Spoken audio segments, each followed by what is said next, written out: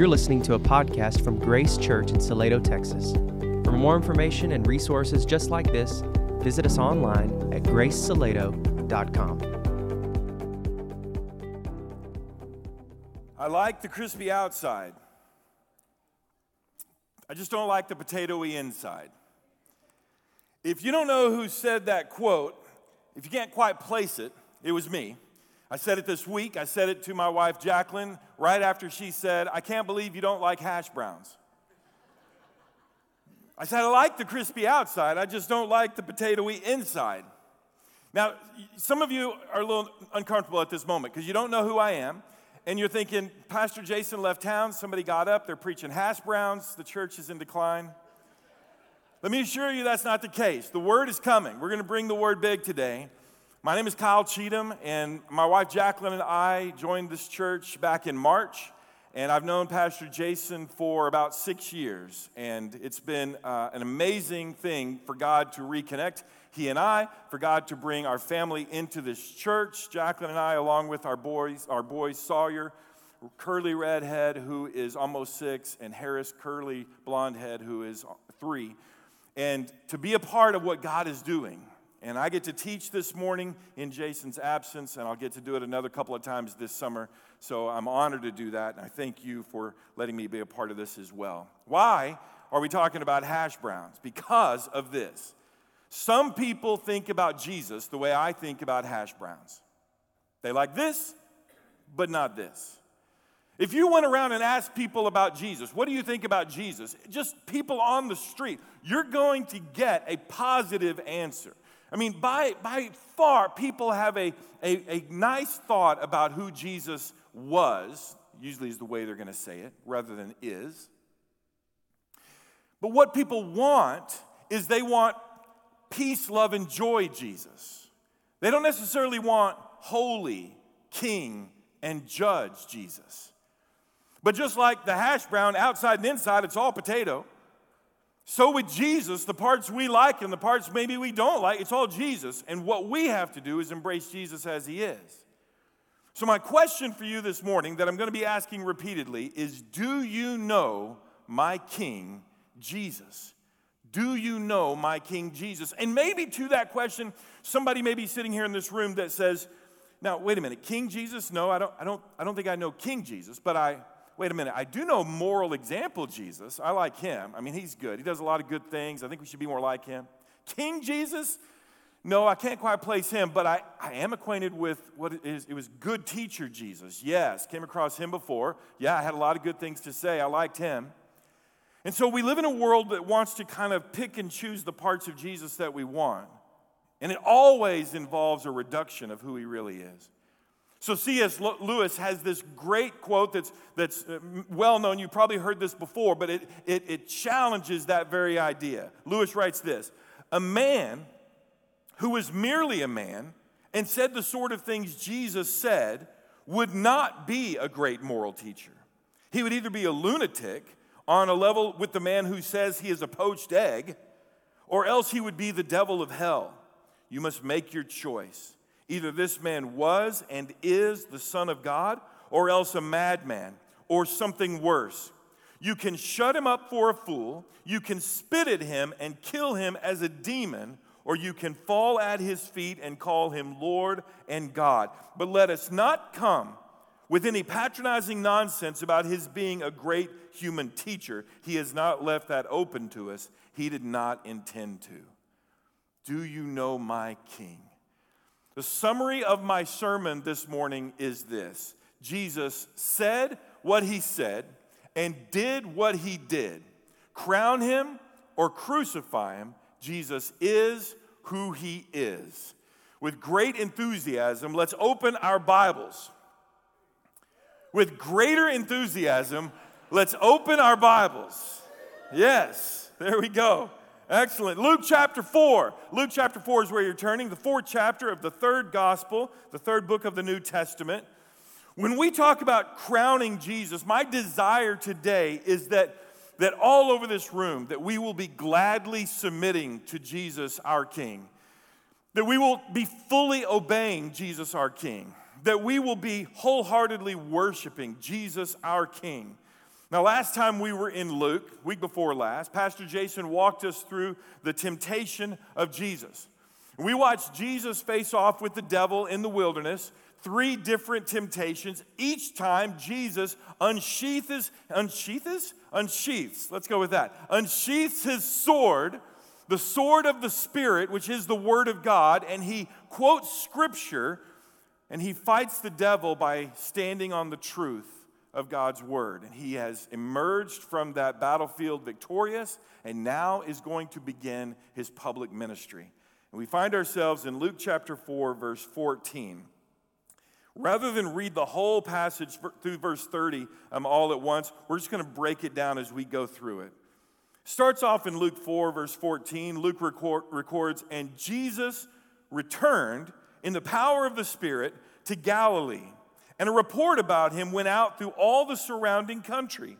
And he taught in their synagogues, being glorified by all." Now, he is now in this region of Galilee. And Galilee is a region that is made up of many cities. And word is spreading about him. And he's going from synagogue to synagogue. And notice that response, being glorified by all. For the most part, not entirely, but for the most part, the response we see from the people in Galilee, their primary response to Jesus was worship. But it's going to change. Verse 16. "And he came to Nazareth, where he had been brought up." Remember, born in Bethlehem, raised in Nazareth. That's why he's sometimes referred to as Jesus of Nazareth. "And as was his custom, he went to the synagogue on the Sabbath day, and he stood up to read." Now, it was customary for a visiting rabbi at a synagogue to stand and read from the Scriptures. They would have a reading from the law and a reading from the prophets and then comment on it. And that's what's happening in this moment. Verse 17, "And the scroll of the prophet Isaiah was given to him. He unrolled the scroll and found the place where it was written." And now what's going to happen here is he's going to find the place where what we would call Isaiah 61 is recorded. No chapters, no verse numbers then. And this is a massively important passage relating to the promised Messiah. Here it is, verse 18 through 19. "The Spirit of the Lord is upon me, because he has anointed me to proclaim good news to the poor. He has sent me to proclaim liberty to the captives and recovering of sight to the blind, to set at liberty those who are oppressed, to proclaim the year of the Lord's favor." Verse 20, "And he rolled up the scroll and gave it back to the attendant and sat down. And the eyes of all in the synagogue were fixed on him." Now this morning, if I read Scripture and sat down, you would assume that I was done and somebody else was about to do something else. When we sit down, that's kind of what it means in our culture. But in a synagogue at that time, what we would do is the rabbi would read and then he would sit down to teach. So he sits down, all eyes are on Jesus. Surely, as he read that prophecy from Isaiah, there was a gravity. There was an authority with which he read those words. Now they're expecting him to comment on the reading. He sits and lets all of them just soak in that Scripture for a moment, and then without breaking eye contact, Jesus speaks. And in verse 21, it says, "And he began to say to them, 'Today this Scripture has been fulfilled in your hearing.'"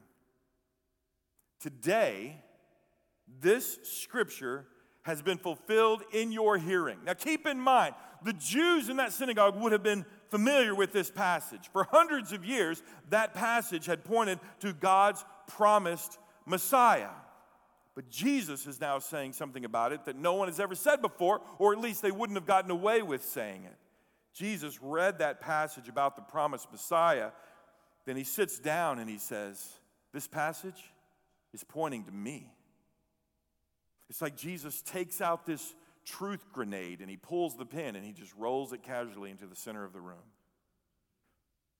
Perhaps Jesus read the passage like this: "The Spirit of the Lord is upon me, because he has anointed me to proclaim good news to the poor. He has sent me to proclaim liberty to the captives." He's telling these people who have such a reverence for God's word, These scriptures, which you hold so very precious, are all pointing to me. Now remember our sermon summary this morning. Jesus said what he said, and he did what he did. Crown him or crucify him, Jesus is who he is. And as we will see throughout this series in Luke, Jesus did earthly things in his 3-year ministry that aligns with this prophecy. He fulfilled it in an earthly sense in different ways, but I don't think that's the main way that prophecy was fulfilled by Jesus. Rather than earthly things happening, I think the greater eternal things that happen by and through Jesus are what's most important. When I say that, I'm in no way trying to minimize the earthly miracles of Jesus. What I want to do instead is to maximize his eternal miracles. Consider this. Which is greater? For a blind person to be given their physical sight on earth, or for someone who is living in the darkness of sin to have their eyes open spiritually so that they can see their sin and their need for a Savior eternally? Which is greater, for someone who is a slave on earth to be given earthly freedom, or for someone who is a slave to sin to find freedom from sin in Christ for eternity? Which is greater, for someone to be physically brought back to earthly life from the dead, or for someone who is spiritually dead in sin to be made alive and given eternal life? The physical miracles of Jesus are life-changing, so visible, so tangible that we might wrongly find ourselves marveling more about one of those things happening than we do about someone receiving eternal life by repenting of their sins and placing their faith in Jesus Christ. The earthly miracles of Jesus are meaningful moments of ministry with an individual or a group of people. The earthly miracles of Jesus give credibility to the identity of Jesus as the Messiah. But the earthly miracles of Jesus point to eternal miracles which have no expiration date. Now let's see how the Jews in the Nazareth synagogue responded when Jesus said that the prophecy in Isaiah was fulfilled in him. Verse 22. And all spoke well of him and marveled at the gracious words that were coming from his mouth. Which makes it sound like there maybe have been more that Jesus said rather than just that one statement so far. And Luke is maybe just boiling it down. We're not sure there. But look at this response in verse 22. It sounds good, right? But what we're going to find from the context is they are in hash brown Jesus mode. They like Jesus. This part, things are going to turn quickly. Now, to help understand what's happening here, best way to understand Scripture is through Scripture, right? Scripture sheds light on Scripture. And so I want you to listen to a similar reaction, and I want you to note the reason that's given. This comes from John's Gospel, chapter 7, and verse 14 through 16. We read this. About the middle of the feast, Jesus went up into the temple and began teaching. The Jews, therefore, marveled. Marveled. That's the same word that's back here in Luke 4. Marveled, saying, and here's what they say, how is it that this man has learning when he has never studied? So Jesus answered them, my teaching is not mine, but his who sent me. So, in John 7 there, and back in our passage in Luke 4, the Jews are impressed with the level of his learning, but not with the truth of his teaching. He's speaking in a way that they're like, wait a minute, he didn't go through all of the training that our rabbis went through, and yet look at the way that he's able to handle the word. They like the level of his learning, but they are not marveling at the truth of his teaching. His teaching has come from the Father himself. Back here in the end of verse 22, and they said, is not this Joseph's son? Now in isolation, you could read that in a very positive way. Would you look at that? Would you look at what Joe's boy grew up to be? As if it was a positive affirmation of Jesus. But Jesus' response prevents that misunderstanding. They're saying, wait a minute, we know his parents. How can this man claim to be the Messiah? Now keep in mind, give a little grace here. They've been around Jesus to some degree for 3 decades. This is where he grew up. They know his earthly parents, Joe and Mary. Perhaps a few of them even bought some items from Joseph and Son's carpentry shop. The shop with like the extra P and the E on the end. That's kind of how I picture it, even though it wasn't English, probably Aramaic or Greek, but that's how I picture it. And now this Jesus stands before them and declares that he's the Messiah, the long-awaited, promised, prophesied Messiah. It's understandable why they would struggle a bit. And he said to them, Jesus said to them, he sees their body language, he watches their facial expression, he hears the tone when they were commenting about, isn't this Joseph's son?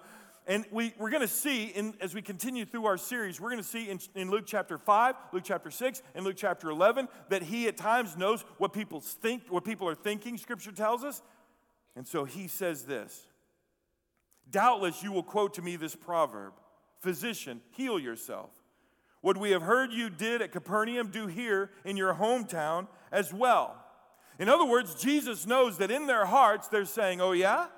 Prove it. Prove it. What began with marveling over his learning has quickly descended into skepticism, and the tension is going to build all the way to the point of attempted murder. Verse 24, and he said, truly I say to you, no prophet is acceptable in his hometown. So we see that statement in verse 24 as kind of a principle, a proverb. Maybe you've quoted it before in reference to yourself or somebody else who, when it comes to the people that know them well, they don't find the same level of respect or honor or acceptance. In our situation, when that happens, it could be because they're aware of our sin and our shortcoming. And so sometimes the people that know us best may have a hard time understanding how God is using us because they're aware of our flaws. Obviously, with Jesus, no one had any claim of sin against him, no evidence of sin against him, and yet that was true in that situation. No profitable, acceptable in his hometown. They're thinking, wait a minute. I bought a yoke for my oxen from this guy like a couple of years ago. Now he's claiming to be a prophet. A prophet. He's claiming to be a spokesperson for God.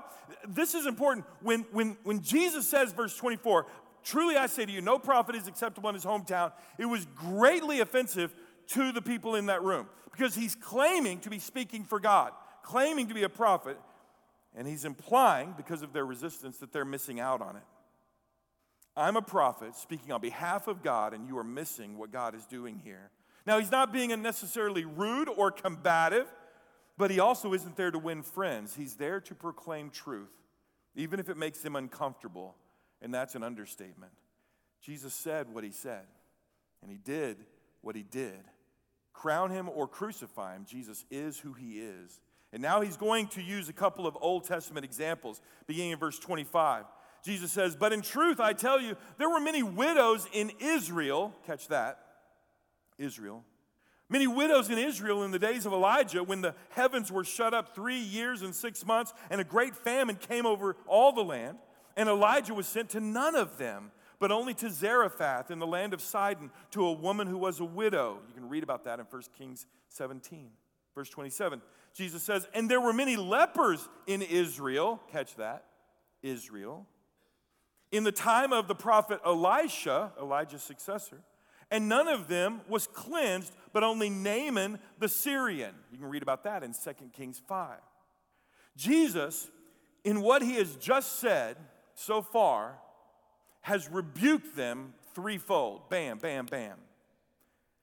He's saying, just like many Israelite widows who missed out on the special provision that God showed to the Gentile widow from Sidon, and just like many lepers in Israel missed out on God's healing through Elisha that the Gentile Naaman received, you, Israelites in this room, are at risk of missing out on God's activity because you are missing the miracle that the promised Messiah is standing in your very presence.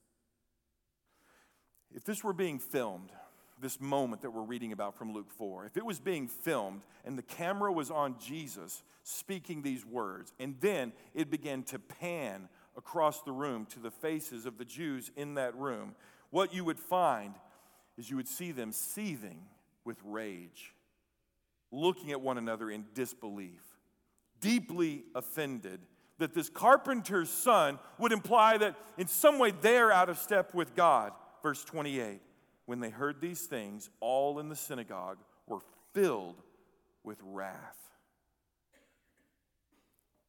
Filled with wrath. Back in verse 15, when we started our passage out this morning and we saw how Jesus was received generally in Galilee, the response was worship. And here, the response in Nazareth is wrath.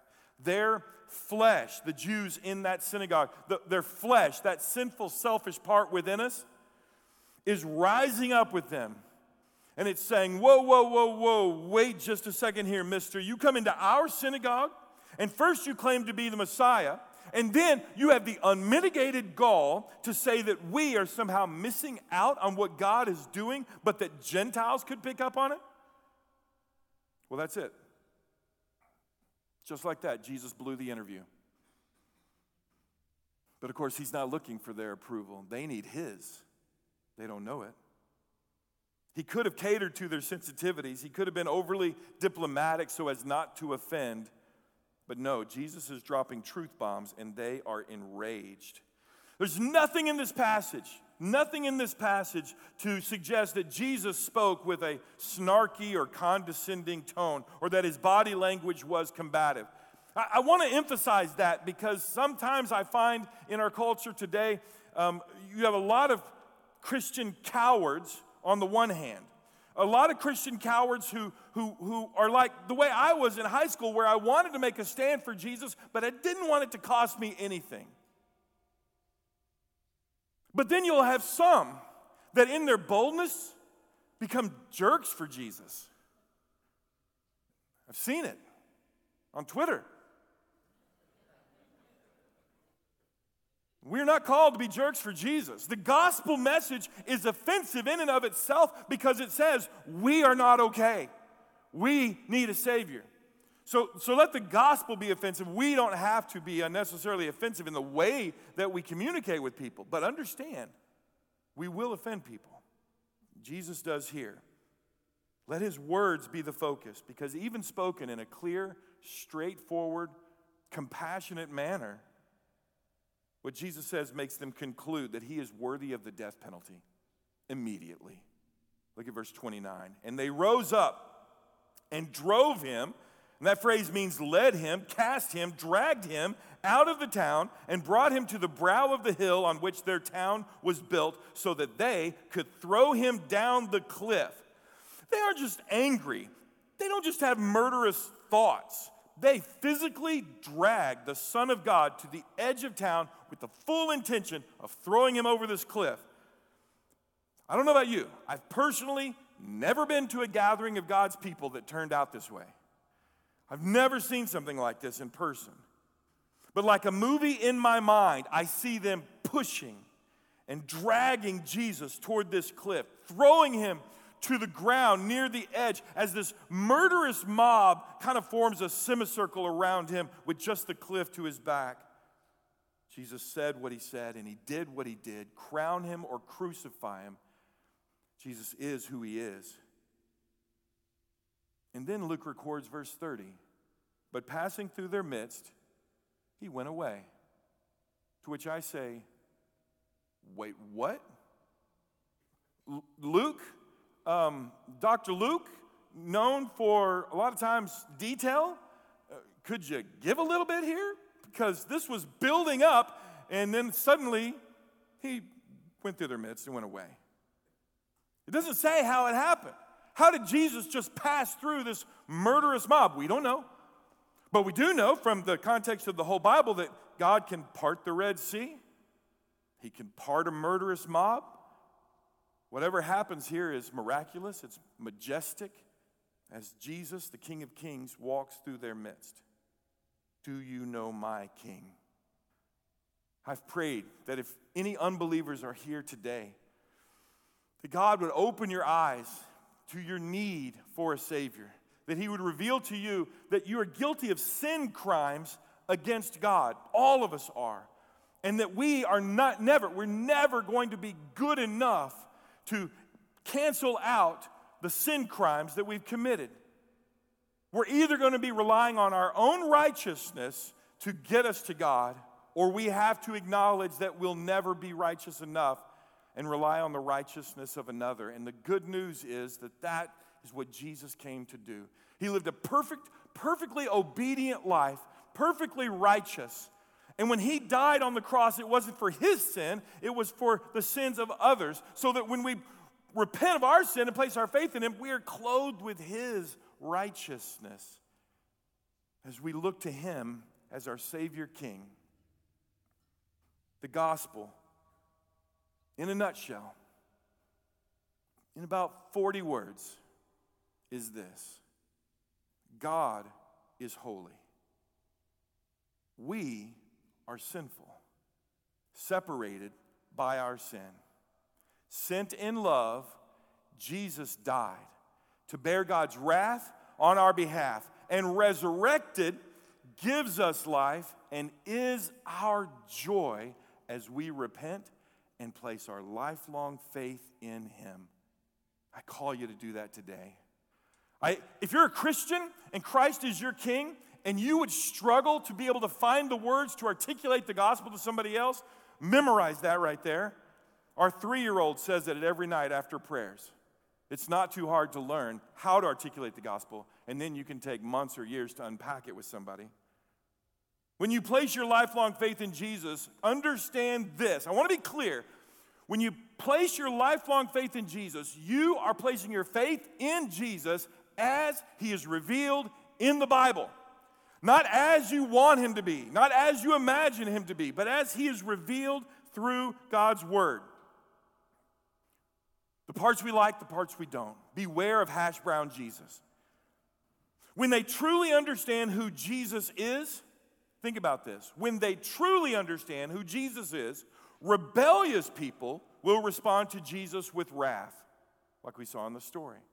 Repentant people will respond to Jesus with worship. Which are you this morning? And I get how somebody could be here right now and they could say, look, come on now. You're creating a false dichotomy for me there. Like I've got to be this or this. I'm either responding to Jesus in wrath or worship. Come on now. There's a big zone in the middle there, and that's where I am. Maybe you're thinking, I'm not fully bowing down to Jesus, but I'm not bashing him either. And to that I say with all due respect that you do not yet understand who Jesus is. You don't see that one day every knee is going to bow and every tongue is going to confess that Jesus Christ is Lord, that he's King. And in that day, rebellious people will do it with resistance and receive the wrath of the King, while repentant people will do it with reverence and receive the reward of the King himself, his presence for eternity. Choose this day whom you will serve. If we're truly going to follow Jesus, who himself had some who wanted to crown him, but others who wanted to crucify him, we have got to be ready. This statement has never been more timely than now, maybe, but we've got to be ready for the rejection of the world. Jesus says this in John 15, verse 18 and follows, "If the world hates you, know that it has hated me before it hated you. If you were of the world would love you as its own. But because you are not of the world, but I chose you out of the world, therefore the world hates you. Remember the word that I said to you, a servant is not greater than his master. If they persecuted me," Jesus says, "they will also persecute you. If they kept my word, they will also keep yours. But all these things they will do to you on account of my name." Why? "Because they do not know him who sent me." It's fascinating to watch Jesus interact with people who are just moments away from killing him. Jesus was kind, but he was never compromising. And we've got to find that same kind of rhythm in our conversations with people, whether it's on social media or emails or direct encounters with people. Be kind, but never compromising. The reformer Martin Luther said over 500 years ago, "Peace, if possible, truth at all costs." And that's what we have to be today. Some Christians today and some churches today are guilty of choosing peace with the world over the truth of the word. If you are new here today, I'm happy to let you know that this church is radically committed to both uncompromising truth and Christ-like love. That's who we are called to be. And if you casually claim this morning to have crowned Jesus as your king, but you're still living as if you are your own Lord, please don't miss Jesus' warning in Matthew 7, where he says, "Not everyone who says to me, 'Lord, Lord,' will enter the kingdom of heaven, but the one who does the will of my Father who is in heaven. On that day, many will say to me, 'Lord, Lord, did we not prophesy in your name and cast out demons in your name and do many mighty works in your name?' And then will I declare to them, 'I never knew you. Depart from me, you workers of lawlessness.'" These are religious people. These are church people who on the last day will find out that they're going to hell. But they thought, I was religious. I was very religious. I did all of these things. I was involved in all of this. And Jesus says, "I never knew you." That doesn't mean that Jesus had no idea who they were. That doesn't mean that. We're talking about a relationship with our King. They thought they knew Jesus, but if you don't know Jesus as your Lord, if you don't know Jesus as your King, as the authority of your life, then you don't know him as he's revealed in the Bible. And worse, he does not know you as your Savior King. I wonder, do you know him? Jesus said what he said and he did what he did. Crown him or crucify him. Jesus is who he is. Now, get really clear with me on this, because some of you, this has been bugging you the entire message, and I want to clarify something. All right? Jesus is king, whether we crown him or not. All right? Now, you understand our language that we use. Some of you, maybe in sharing your testimony, may say, "And when I was 16, I made Jesus the Lord of my life." We understand what you mean. You're saying that you submitted to Jesus in that moment. You don't make him Lord. He is Lord. We don't make him king. He is king. But when I'm talking about crowning him, I'm talking about a response to him. I'm talking about a reaction to his reality. Be clear on this. If you claim that Jesus is your Lord, your King, then you will do what he says. That's what he said in the warning. Not everyone who says to me, "Lord, Lord," just as if saying those words are enough, but the one who does the will of my Father.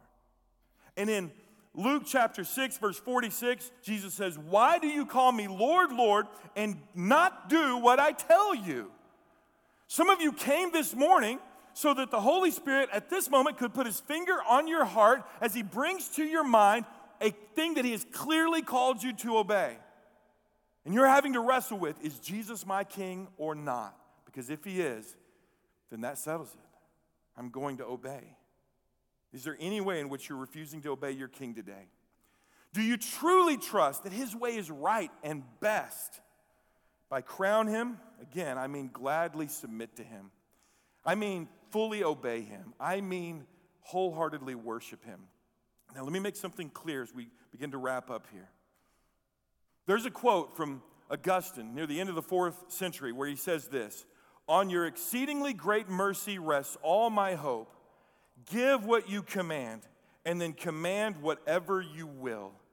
I love this quote by Augustine. It goes so well with David's message from last Sunday, and if you missed that, get online and listen to it. The genius of these words here by Augustine reveal his understanding that we are not only in need of our King to reveal his commands to us, but we are in need of him to enable us to fulfill those commands.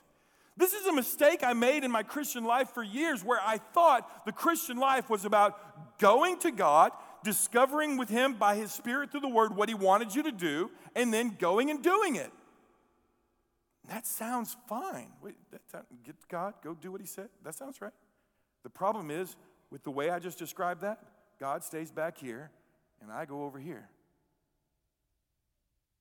That's not obeying by faith. That's obeying in the flesh. That's me trying in my own strength and wisdom to do what he has called me to do, and I can't do that. Apart from Jesus, we can do nothing, John 15 says. And so Augustine got that when he says, "Give what you command, then command whatever you will." Paul in Colossians 1 gets this in his ministry when he summarizes what his ministry was about, making disciples. And then he says this, the last verse of Colossians 1, and he says, "To this end I labor, struggling with all his power, with all his energy that he powerfully works in me." So Paul says, I labor, I struggle, but with his energy, his power. That's how we are to follow our King. It's grace-enabled effort. I love this. So how can we do it this week? This 1 week, for the next week, how can we walk in light of the realities that we've been talking about? Here's my challenge to you. I'm going to put this prayer up on the screen. It's a simple prayer. I just put some words together as a way of articulating what we've been talking about. Jesus, you're my Savior King. I trust your sovereign hand. Please command me anything, but give what you command.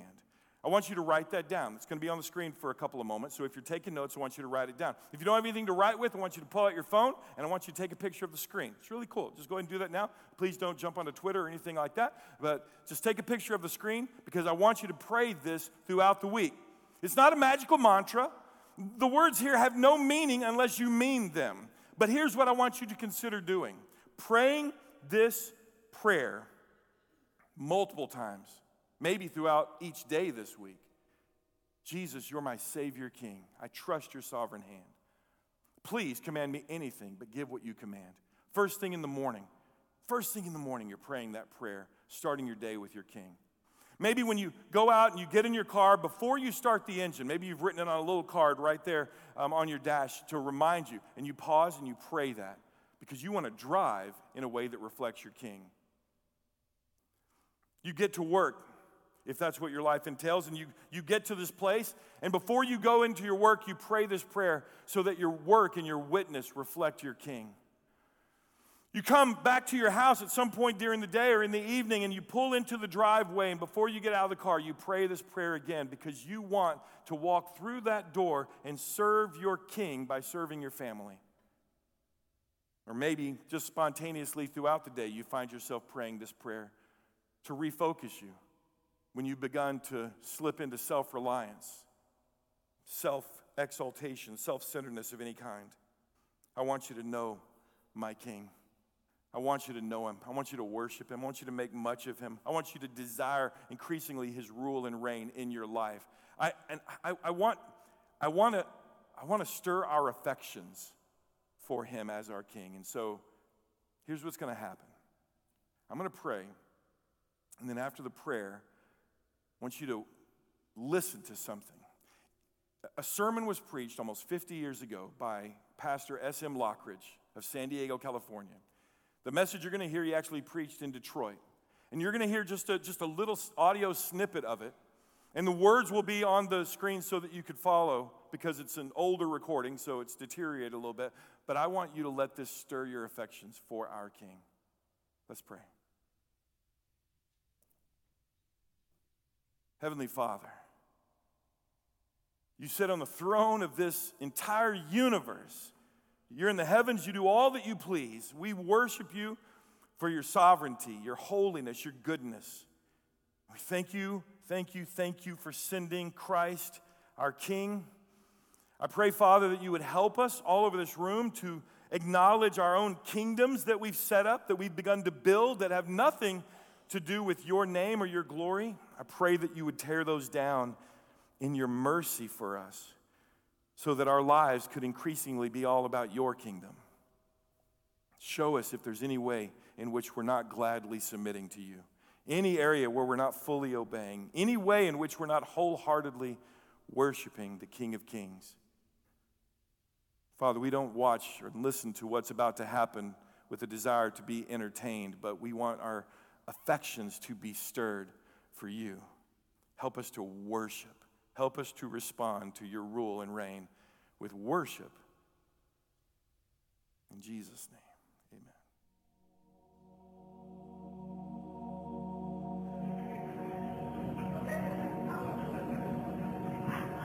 He's a king of the Jews. That's a racial king. He's a king of Israel. That's a national king. He's a king of righteousness. He's a king of the ages. He's a king of heaven. He's a king of glory. He's a king of kings, and he is a Lord of lords. Now that's my king. Well, I wonder if you know him. Do you know him? Don't try to mislead me. Do you know my king? David said the heavens declare the glory of God.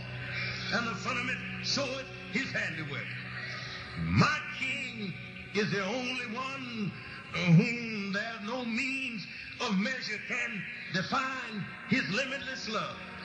No far-seeing telescope can bring into visibility the coastline of his shoaly supplies. No barriers can hinder him from pouring out his blessing. Well, he's enduringly strong. He's entirely sincere. He's eternally steadfast. He's immortally graceful. He's imperially powerful. He's impartially merciful. That's my King. He's God's Son. He's a sinner's Savior. He's the centerpiece of civilization. He stands alone in himself. He's august. He's unique. He's unparalleled. He's unprecedented. He's supreme. He's preeminent. Well, he's the loftiest idea in literature. He's the highest personality in philosophy. He's the supreme problem in high criticism. He's the fundamental doctrine of true theology. He's the cardinal necessity of spiritual religion. That's my King. He's the miracle of the age.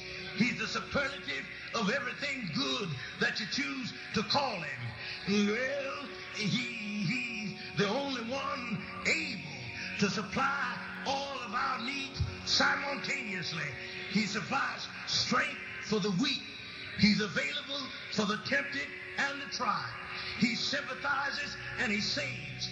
He star guards and he guides. He heals the sick. He cleanses the lepers. He forgives sinners. He discharges debtors. He delivers the captives. He defends the feeble. He blesses the young. He serves the unfortunate. He regards the aged. He rewards the diligent, and he beautifies the meek.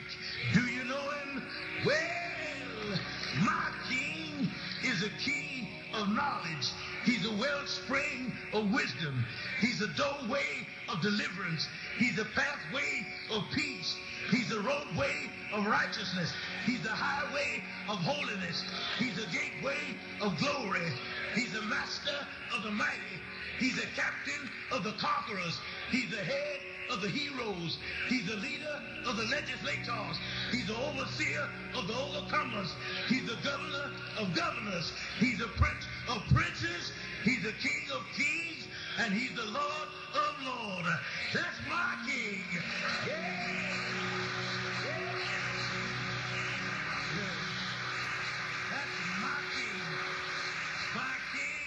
Yeah, his office is manifold. His promise is sure. His life is matchless. His goodness is limitless. His mercy is everlasting. His love never changes. His word is enough. His grace is sufficient. His reign is righteous. His yoke is easy and his burden is light. Well, I wish I could describe him to you, but he's indescribable. He's indescribable. Yes. He's incomprehensible. He's invincible. He's irresistible. I'm trying to tell you, the heavens of heavens cannot contain him, let alone a man explaining him. You can't get him out of your mind. You can't get him off of your hand. You can't outlive him, and you can't live without him. Well, the Pharisees couldn't stand him, but they found out they couldn't stop him. Pilate couldn't find any fault in him. The witnesses couldn't get their testimonies to agree. Herod couldn't kill him. Death couldn't handle him, and the grave couldn't hold him. That's my King. Yeah! He always has been, and he always will be. I'm talking about he had no predecessor, and he'll have no successor. There was nobody before him, and there'll be nobody after him. You can't impeach him, and he's not going to resign. That's my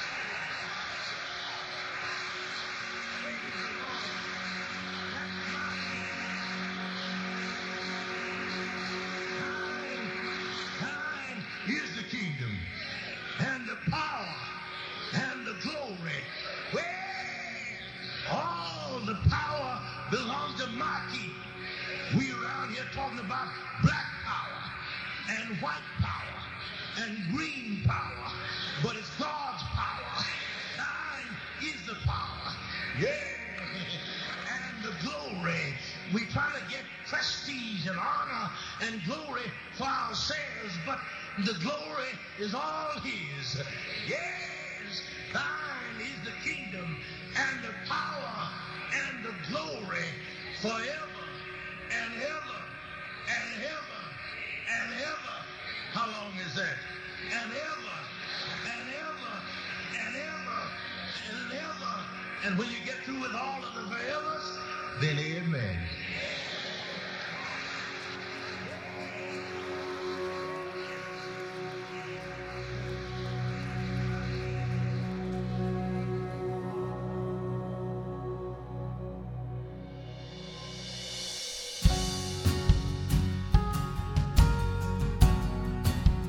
Stand and sing to our King.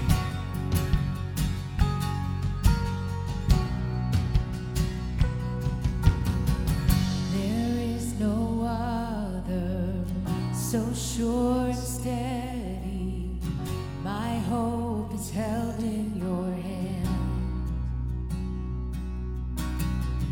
When castles crumble and breath is fleeting, upon this rock I will stand. Upon this rock I will stand. Glory, glory, we have no other King but Jesus, Lord of all. We raise the anthem.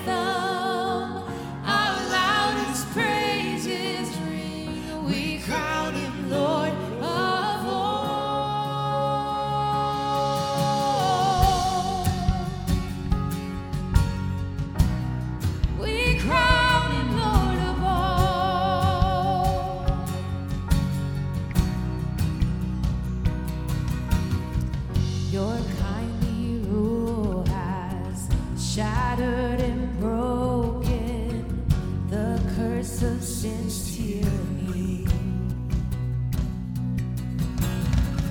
My life is hidden beneath heaven's shadow. Your crimson flood covers me. Your crimson flood covers me. Glory, glory, we have no other King